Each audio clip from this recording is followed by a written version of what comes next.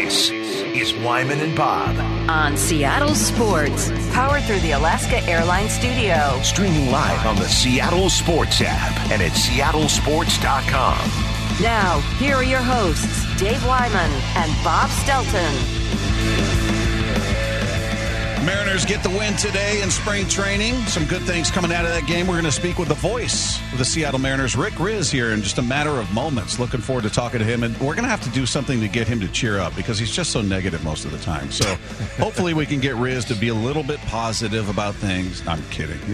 He's a ray of sunshine like our guy John Morosi. He's always finding the positive, always happy. That's a good comp, Bob. Yeah. Good comp. It's a good way to go through life, I bet. I wouldn't know what that's like, but I'm sure it's fun for them. I actually texted Rick. I'm just blown away by like his recall. I mean, I'll sit there and go, what's that guy's name again? Oh, Barry Sanders. Yeah, but you remember random plays in games that I'm like, why do you remember that? You're like, you remember that third down play in the fourth quarter when they were playing the Browns back in 2018? I'm like, no. I don't. You could make up any moment. I go, oh, wow. Yeah, I don't remember. So everybody's got a different recall, I guess is my point. You have a knack for that stuff. Riz is with the names. You with movies and actors and actresses. Stuff that has no application to our job whatsoever. Oh, it's a big part of our show. But, he was doing the whole, I think, everybody scores or something. Louis Soho. Yeah, so he basically did the whole thing that Niehaus said. Basically. Well, let's bring the man on now. The man, the myth, the legend, one of our favorite people in the world is with us on the Emerald Queen Casino Sportsbook Hotline. The voice of your Seattle Mariners, Rick Rizzs, is with us. How are you, buddy? Hey, Bob. Hey, Dave. How you guys doing? We're great. Dave was just telling me how blown away he is by your ability, your recall of names and moments. And I've said he's got a knack for pointing out moments in football games that couldn't be more random, but he's got it dialed into the down, the distance, the date it happened. It's crazy between the two of you, and I'll just sit here in a mental fog. But so I unfortunately didn't catch it, but Dave told me you were recreating the Louis Soho everybody scores moment. Yeah, because, man, we had a great time on the radio today. Besides the Mariners win 6-3 here in Scottsdale, Randy Johnson, before the ball game, was inducted into the Cactus League Hall of Fame. And Bob and Dave, I didn't even know there was such a thing. But I saw Randy on the field, and he's hard to miss, at 6'10". Yeah. And so I didn't think he'd be looking up, but I waved to him, and I got his attention, and he waved back at me, and I pointed like, can you come up to the booth, after you're done there? And he shook his head like, okay. So I go, all right, we got Randy coming up. So he came up in the top of the fourth, and we just had a great time. I don't know what happened for 2 innings, but I talked with the big unit on the radio along with Dave Sims, and, he talked about some great stories about, coming over to the Mariners in the trade, the one-game playoff, Luis Sojo's base hit, slingshot by Snow down the right field line of the bullpen. Here comes Flowers. Here comes Tino. Here comes Joey. And Randy won that ball game 9-1. So it was great to reminisce with one of the greatest pitchers of all time in the history of baseball. 303 wins, 4,785 strikeouts, and we just had a lot of fun talking Mariners baseball and reminiscing. It was a good time. Yeah, he was great, and it was cool the way you guys kind of folded that in. And one of the things I was going to ask you, Rick, is with the pitch clock and everything, and one of the great things that you do during the game is tell stories. And but you've adapted well because it seems like a lot of times you're having to cut it off and come back to it. Have you noticed a big difference in that regard? Yeah, it's tougher because the pace of play has really picked up, and that was the goal of the pitch timer, Dave and Bob. To speed up not only the game or the time of the game, but what happens, inside the game. And so it's really done that. And we really have to shorten up the stories and get to a point. Never start a story, with 2 outs. And but I love it. I love what it's done. I mean, we're out of this ballpark in 2 hours and 25 minutes. I don't think we've played a 3-hour ball game yet. And usually it's spring training with 76 guys in camp. You're playing 3.5 hours. Mm-hmm. So it's really done what it was intended to do. The pitchers are ready to go. The hitter's got to be ready to go with 8 seconds left of the 15 that the pitcher has to throw a pitch.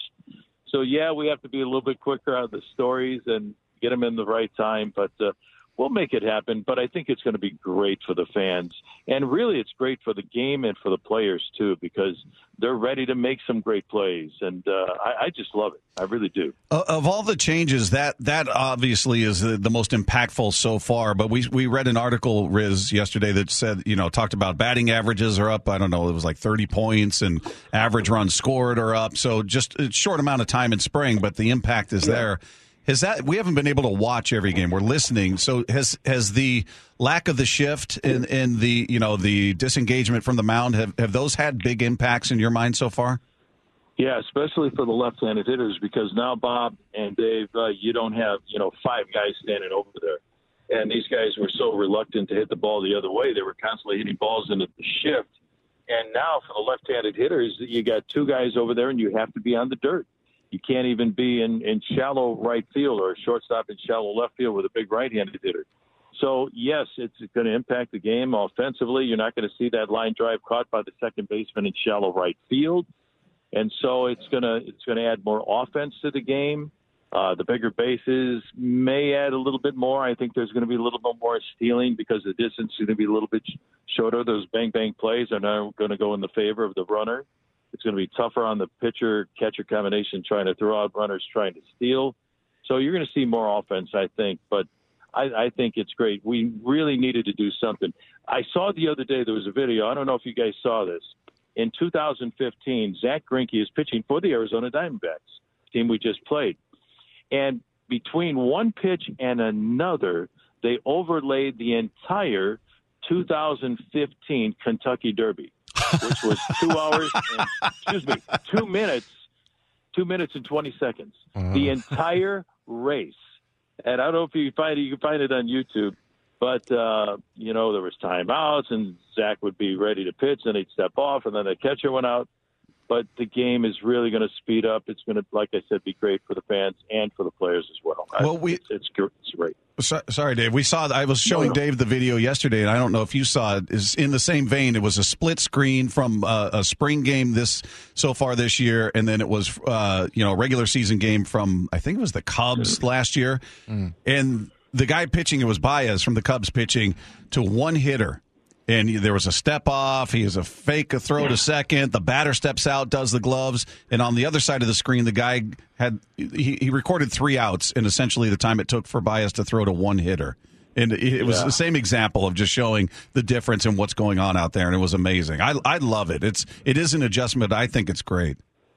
No, I think it's wonderful. And I'm telling families, I said, during the school year when the kids are, you got to get them to bed and everything, you can bring the kids out to the ballpark now in April and May when school is in, because they're going to get home in a decent hour. So bring the kids out. You don't have to wait to the end of the school year. Well, what about this, Rick, that I'm getting ripped off of 81 hours of baseball? It's going to be exciting. It's just become hectic. You're still going to get your 9 innings every game and sometimes a few more.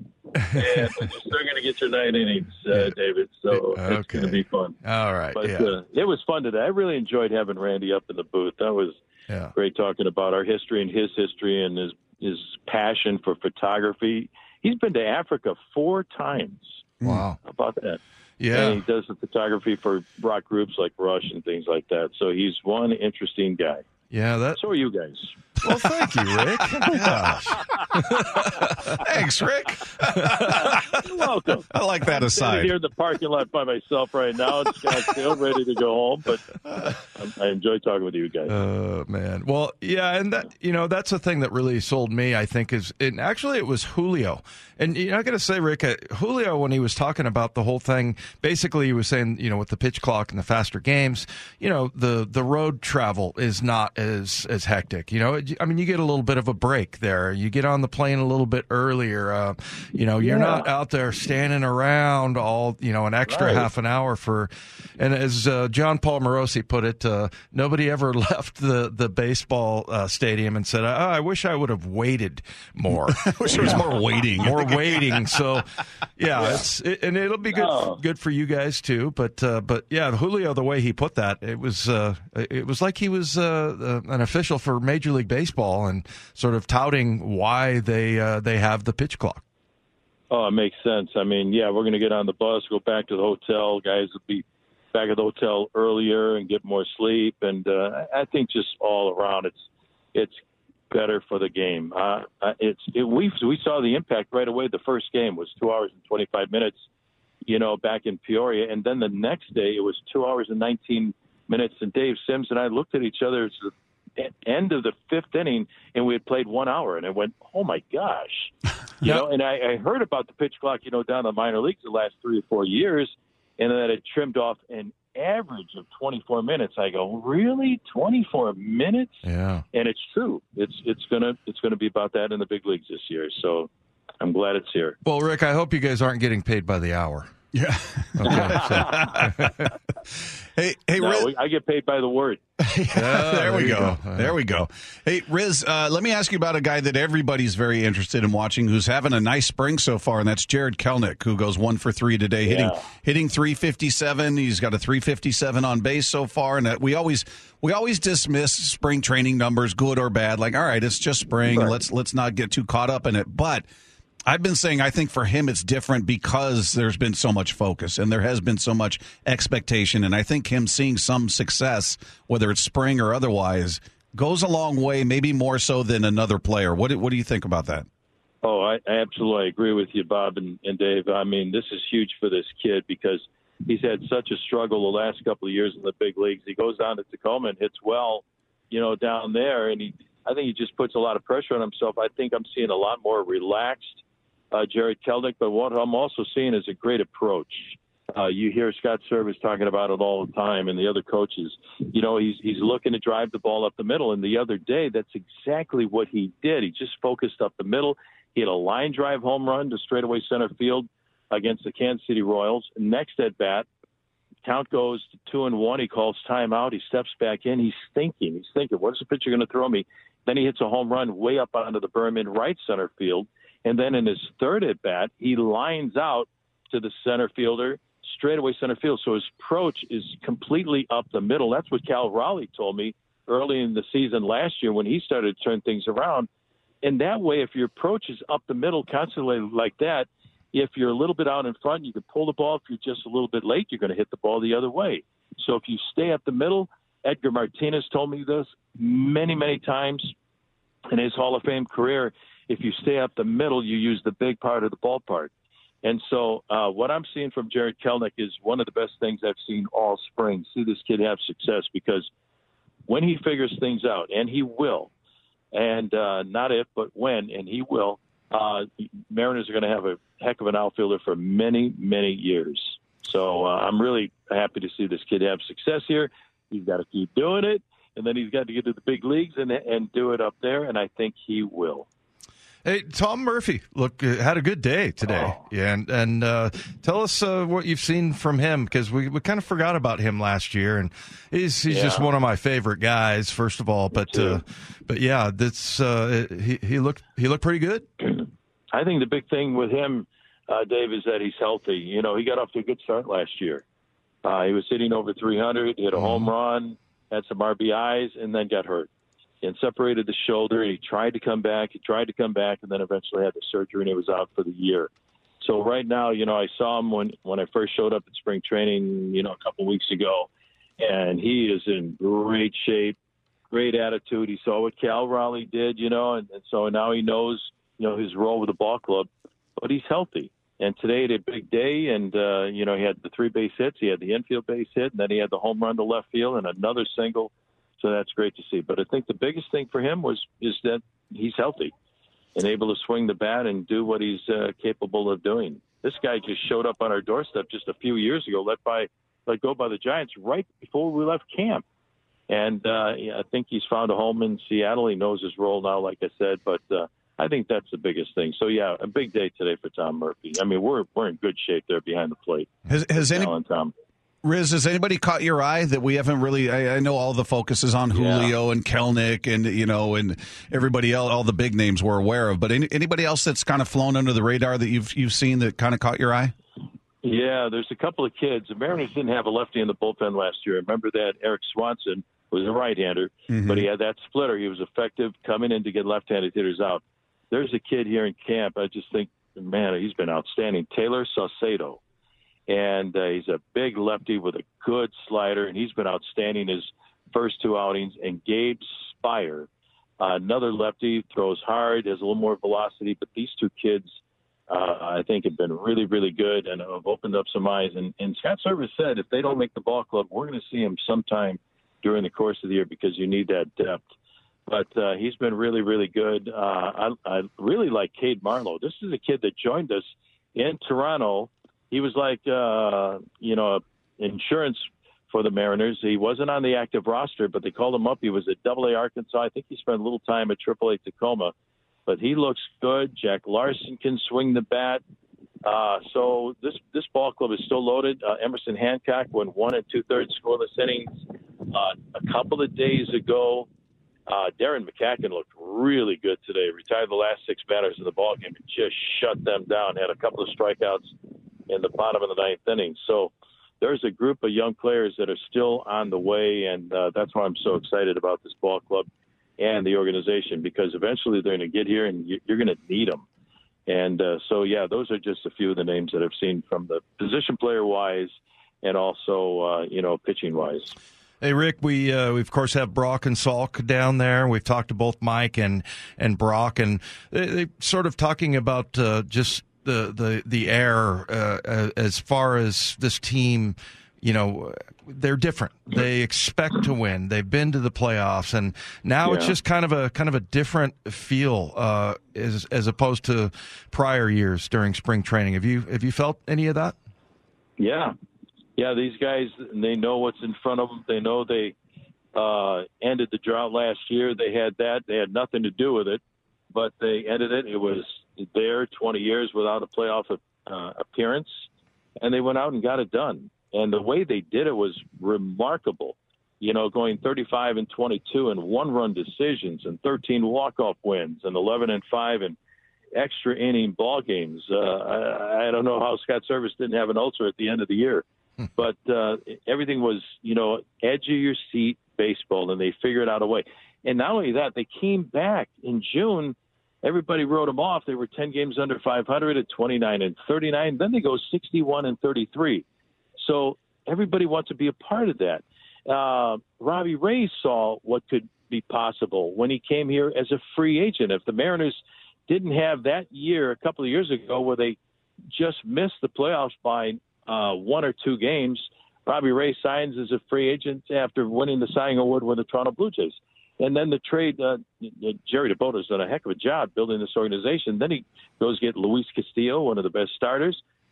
And he sees what's going on here and signed a 5-year contract extension. So they expect to win. They're putting on the uniform, looking to get to the postseason, not just getting to the postseason, but I'm telling you, they want to go deep in the postseason, play into October, hopefully into early November, because that's the goal for this ball club right now. They ended the drought. Now it's time to move on and do something even greater. And every guy in that locker room, all 76 right now, and even the young kids see it, and they share the same vision. Riz, we love you, man. Thanks so much for taking a few minutes with us after a hard day of work. We figured you didn't spend as much time in the booth as you would before these rules came into play, so you still had some energy for us. So we had to make you work the full 3 hours. In the normal spring, we'd be in the 7th inning. That's right. But I'm in the parking lot all by myself right now talking to you guys, and I love it. It's great to visit with you guys. Love you guys too, man. We appreciate you, man. We'll talk to you soon, buddy. All right, Bobby. Thanks, David. Thanks, Kyle. All right. There you go. There you go. The great Rick Riz. How do you find a nicer guy than that? You really can't. You just don't. He's another one of those guys. We'll put him in that category. If anybody ever had a problem with him, I don't need to know the details. I just know that the other person's the problem. Yeah, that's right.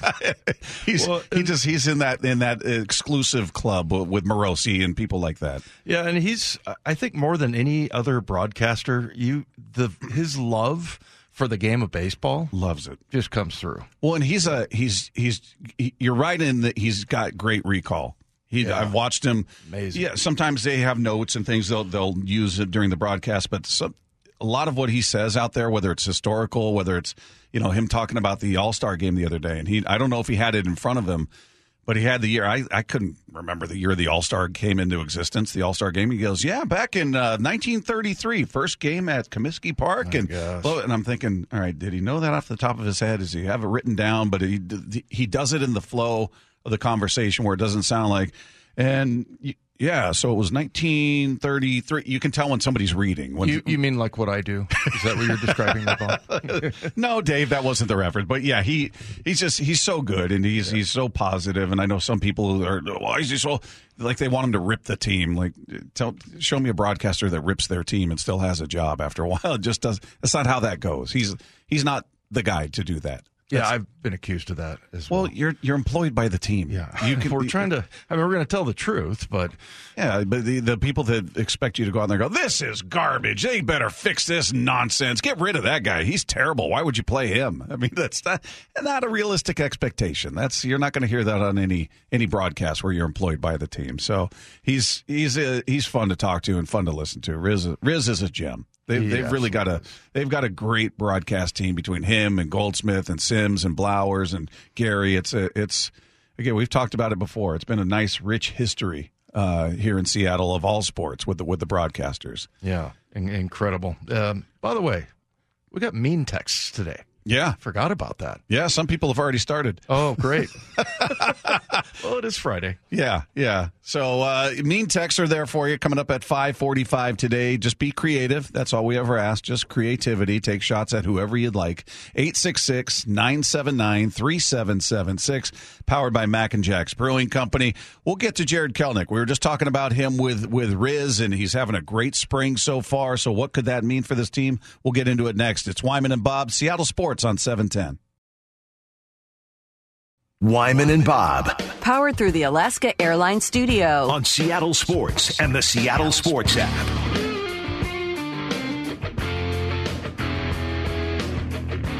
Mariners get the win today. Our thanks to Rick Riz, who joined us in the previous segment. In case you guys missed that conversation, it will be available on the podcast page after the show, seattlesports.com. And again, a reminder, we got mean text coming up at 5:45 today, so you can get those in whenever you'd like. 866-979-3776, powered by Mac and Jack's Brewing Company. One of the things we brought up with Riz is just what we've seen from Kelnick so far this spring, which should, I would hope, make everybody feel good. We always qualify it. Yeah, we get it. It's spring. You don't get too crazy about good things or bad things happening. But I really honestly believe for him it's different in that he seems like he's just so tightly wound and just trying so hard. And he's had moments of success here and there, but I think for him to just see it, just to feel it, I'm getting on base, I'm coming up with home runs, I'm coming up with hits. He's hitting .357 so far in spring. Had another hit today. I just feel like it means more to him, maybe more so than it would to just, Marco or even Julio or somebody like that who just, they're working on things. They're not going to take it too seriously one way or the other versus him. Yeah, and I think also he probably feels the pressure, obviously, especially with Julio coming up and in his first year. And we talked about this a little bit yesterday. I do feel like that Kelnick kind of took the brunt of all of that and kind of made it a little bit easier for Julio, who started off kind of rough, but his rookie year. But yeah, 3 home runs for him, 4 RBIs. He's got more home runs than anyone, and as he said, he's seeing the pitches really well. Yeah. So, yeah, and hopefully the shift will give him a little bit of relief as well. So, like you said, I mean he's a really good defender. And so, like, if he doesn't bat, let's say he bats, 220, if he's doing some damage, he's getting RBIs, he's getting, especially being down at the lower part. We're assuming anyway. We don't know what the official lineup's going to be, but if you can get on base and get some hits and have Julio following you, that'll be a huge benefit. And again, it doesn't have to be like huge numbers. It just has to be a good, solid contributor. You're not going to have everybody hitting over 250. And, if he's a little below that, but he's doing damage in the right situations, he's a great defender. Yeah, give me the on-base percentage. Get on there. If you're drawing walks, you're finding your way on base in front of Julio, that would be fantastic. So, and he's capable. He's got the tools. It's just a matter of putting it all together. Jerry DePoto was on with Brock and Salk, and they were talking about Kelenic, and Jerry talking about why he's optimistic about Kelnic's progress. Could not be any more optimistic about the changes that he's made. And some of this is not just the results that he's achieving in the game. It's not just how good he's looked on the fields in practice from the moment we got here. It's what we know of his offseason and the things that he's done to focus on what we're seeing, which is, some level of swing change, some level of approach change, some level of just adapting to, major league pitching. It's just taking him a little while longer than it takes others. I'm hoping he's found a comfort up there, and we'll see in the regular season. But he's a guy who, just in his brief amount of time here, Dave, so far, I feel like we've seen 4 different batting stances up there. He's always tinkering, right? Which, listen, a lot of guys have done that, but they've kind of had that success to be able to. I mean, Cal Ripken used to change his stance almost every at bat. It was ridiculous how often his stance would change, but he was ingrained. He knew what he was doing. He could do it and still succeed. And, he's still searching. He's still trying to find that, where do I feel comfortable? Where am I finding success? Where are my hands here? My hands here. My foot here. I'm getting my foot down here. And maybe this is it. Maybe he's found it. And it sounds like he was working on it in the offseason again. His mechanics always seem to be in play. So hopefully he's kind of narrowed it down to an area where I found my comfort zone here. Now it's just about, let me focus on the game. Let me focus on what I think this guy's throwing me. I'm not worried about the mechanical part. Right. And this is one player where I'm absolutely paying attention to what he does in spring, as you said earlier. I mean, he just needs to have success. Now, who were we talking to the other day that said they didn't think it was between his ears? They thought it was physical, that, it was more that side of it, that he was okay mentally, but I don't know. To me, I feel like he just needs to have some success. He needs to win. Yeah, I think it's the opposite. I think physically he's fine. Maybe mechanically he needed some tweaks, but I think it's between the ears. Totally. So I feel like I'm going to go ahead and pay attention, because typically, like you said, remember last year, Eugenio Suarez has 3 errors, and the first 3 games or something like that. And that's something he's done it before. We know that, that's not the usual process. But for Kelenic, man, it's just anything. You'll take anything to see him get some confidence. Well, and Jerry, another one from Jerry, just talking about his swing and the exit velocity that he's been generating. He's always had a pretty short or direct swing. Jared's swing, if you were to look at it from the moment we acquired him, is a pretty flat swing, and which is not uncommon with good hitters who use the field to hit. And, through the years, you would define flat swings as, if you looked at batting champs or the guys that are at the top of the batting average leaders, very common. He's got a little more tilt in his swing, and it's shorter on the front end. On the front end, there's a little more uptick, as he comes through the zone, and then he's shorter on the extension on the backside, which I think gives him more barrel control through the strike zone. And it's certainly, I will say this, I don't think he's hit a ball under 100 miles an hour since the spring began, and he's roasting the league in that it's 105 to 113 mile an hour exit velocity almost every time he swings the bat, which is pretty good. It's pretty good. I like that he's roasting the league, Dave. That's great to hear. No, even if some of these are turning into outs, he's squaring it up like that. That's great. All of that is great news. Great, gives you reason to be optimistic and hopeful about, because we've talked about it a million times, what they did do, what they didn't do in the offseason, and a lot of their hopeful success comes from what he can provide. If he comes through, that makes everything feel much better, and it makes the lineup longer, to state the obvious, but You had his glove, you have his defense. He brings in that offensive threat. It changes this lineup in a really big way. Yeah. Well, and we've talked about, and I know we got a clip here coming up from Brock and Salk, but the other thing I would say about him, we talked about maybe his personality. Is he too intense? We saw Ty France dump the Gatorade on him, and he didn't seem to like it. I haven't seen or heard any evidence that his teammates don't like him. I feel like he's a good teammate. Yeah, he was. I would say in that celebration, we talked about that, being in the clubhouse after they clinched that night, and champagne and cigars, and everybody's going nuts, and Winker's off to the side at his locker, just on his phone, looking around. Kelnick was in the middle of it with everybody, hugging and drinking, the whole thing. He was one of the guys. He's certainly not on the outside. But here you mentioned this clip. Jared was on with Brock and Salk and talked about, coming across so intense, and asked whether he's having fun. I'm not somebody that jumps around and does cartwheels, and that's not me. I'm not like that in my life outside of baseball. I'm anyone that knows me, I'm super intense with what I do. I'm gonna probably go play golf at some point this week, and it's all business when I'm out there. I'm trying to win, and when I win, that's fun. I enjoy that. But I also, what I enjoy the most about the game is the mind games, and really thinking of digesting things out, and really trying to investigate of why things didn't work out, but then also why things worked out. That's really enjoyable for me, because it just makes you that much more aware, that much more smarter about the game. And it's no different in golf. When I have a great shot, I love to really think about why it worked out, and when I have a bad shot, think about why it didn't. That's what I really enjoy. He's competitive, Dave. I see that, man. he's competing in every possible way. He's intense. He wants to win. I can respect that.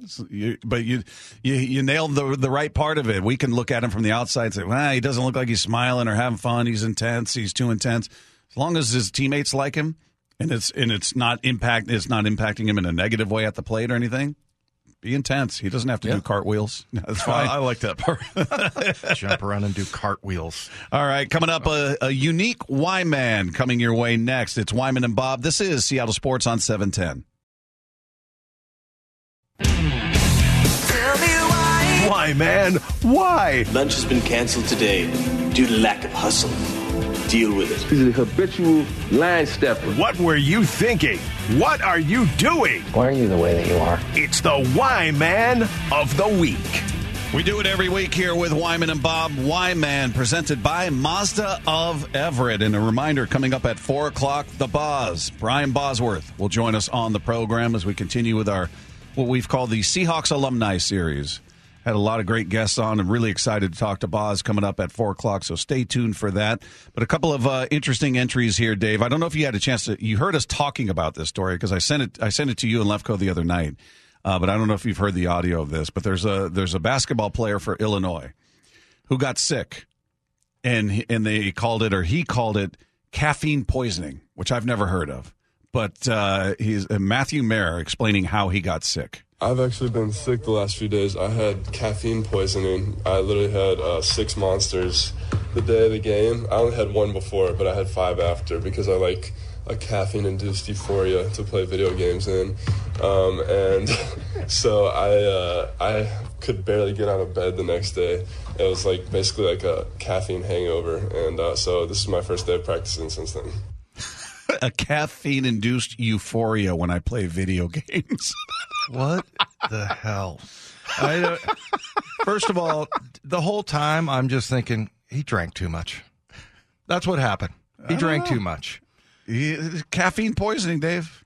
It's a real problem. Never heard of that before. I've had too much caffeine where you feel jittery or something like that. But I don't know that I've ever woken up. Now, to be fair, I've never had 6 Monster energy drinks like he did. I don't know what that would do. It doesn't sound fun or healthy, but yeah, caffeine. But he was in bed the whole next day. You're a video game guy, aren't you, Matt? Do you ever? I am, but not to that extent. Do you ever have? I've never put myself in the hospital playing video games. Do you have an energy drink though to help you get through the No, marathon? Not really. The closest thing I have is Starbucks sometimes, but you don't appreciate a nice caffeine-induced euphoria? I really don't. Okay. I feel like after 1 Monster drink, I would have enough energy to last the week, but 6 of them seems like it should put you in a coma. Oh, my gosh. Yeah, I actually hurt myself playing video games one time. I fell off the chair, Bob. Of course you did. Of course you did. Do you remember the first time, when I was at Stanford, the first time I ever drank any coffee?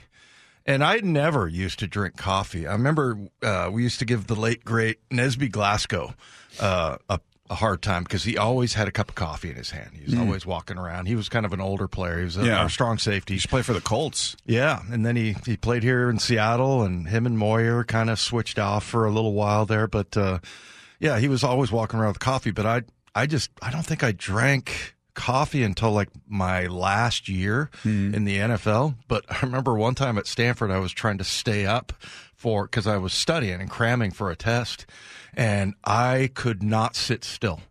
And it just totally backfired on me. Like I didn't. And then once I hit the wall that was at like 2 a.m., I just was out.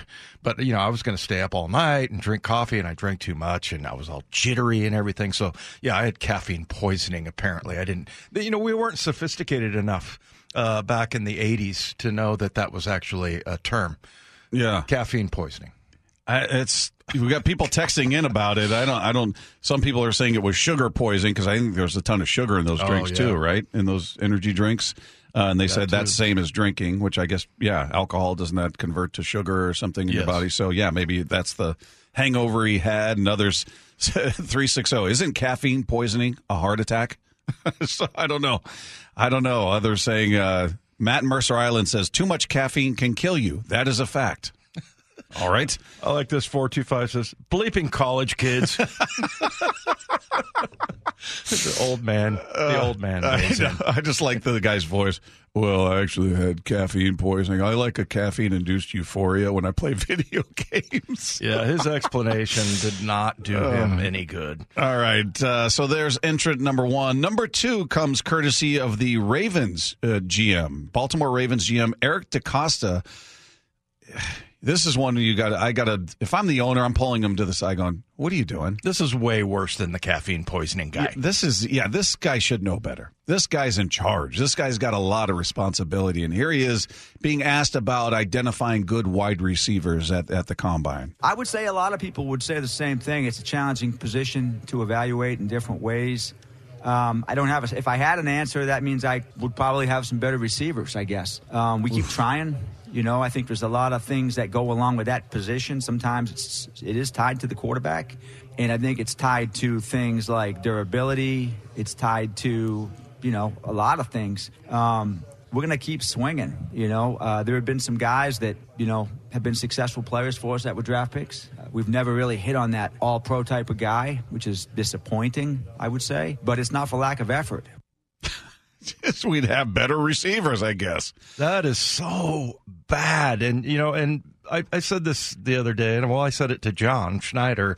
I've never heard him utter an ill word about a player or a coach or anybody. Certainly not in front of a mic in an interview. And this is like sitting at, having a beer. I mean, never heard that. And, we heard from Scott Fitter about how because Eric DeCosta, reminder, is a GM just like John Schneider, and I just cannot believe that he would say something like that. I see Schneider just like shaking his head like, oh my gosh. I'm guessing every other GM did too, probably. Yeah. Like, dude, what do you do? I'm sure all of those guys behind closed doors, maybe when John and Pete are together, they're talking about some player going, man, this guy, he's not what we thought. Or they're going to be honest about it, but they're not going to do that in front of a camera and a microphone. Like, what are you doing? And it drew the ire of Rashad Bateman, their receiver, their first-round pick in 2021, and he took to Twitter and ripped him and all of that, and then deleted the tweet later and just sent him one that said my apologies. But got him upset. And I would guess if you're a receiver on that roster, you're thinking, why would you do that publicly? Right. It seems a bad idea. So really, really terrible. I mean, for a guy in that position, and just the way he put it was almost worse than saying our receivers suck. I mean, it was just like, we haven't hit on it yet. We're going to keep swinging, and then if you're any person, whether you're drafted or not, but as far as a receiver on the Ravens, you're going, oh, okay. That's where he doesn't think any of us, we're all garbage. Yeah. I guess we'd have better receivers. Like, oh boy. All right. Maybe we need a better GM. So there you go. There you go. Wyman presented by Mazda of Everett. Coming up, our Seahawks alumni series rolls on with the legend, the Boz, Brian Bosworth. Going to join us next year with Wyman and Bob. This is Seattle Sports on 710.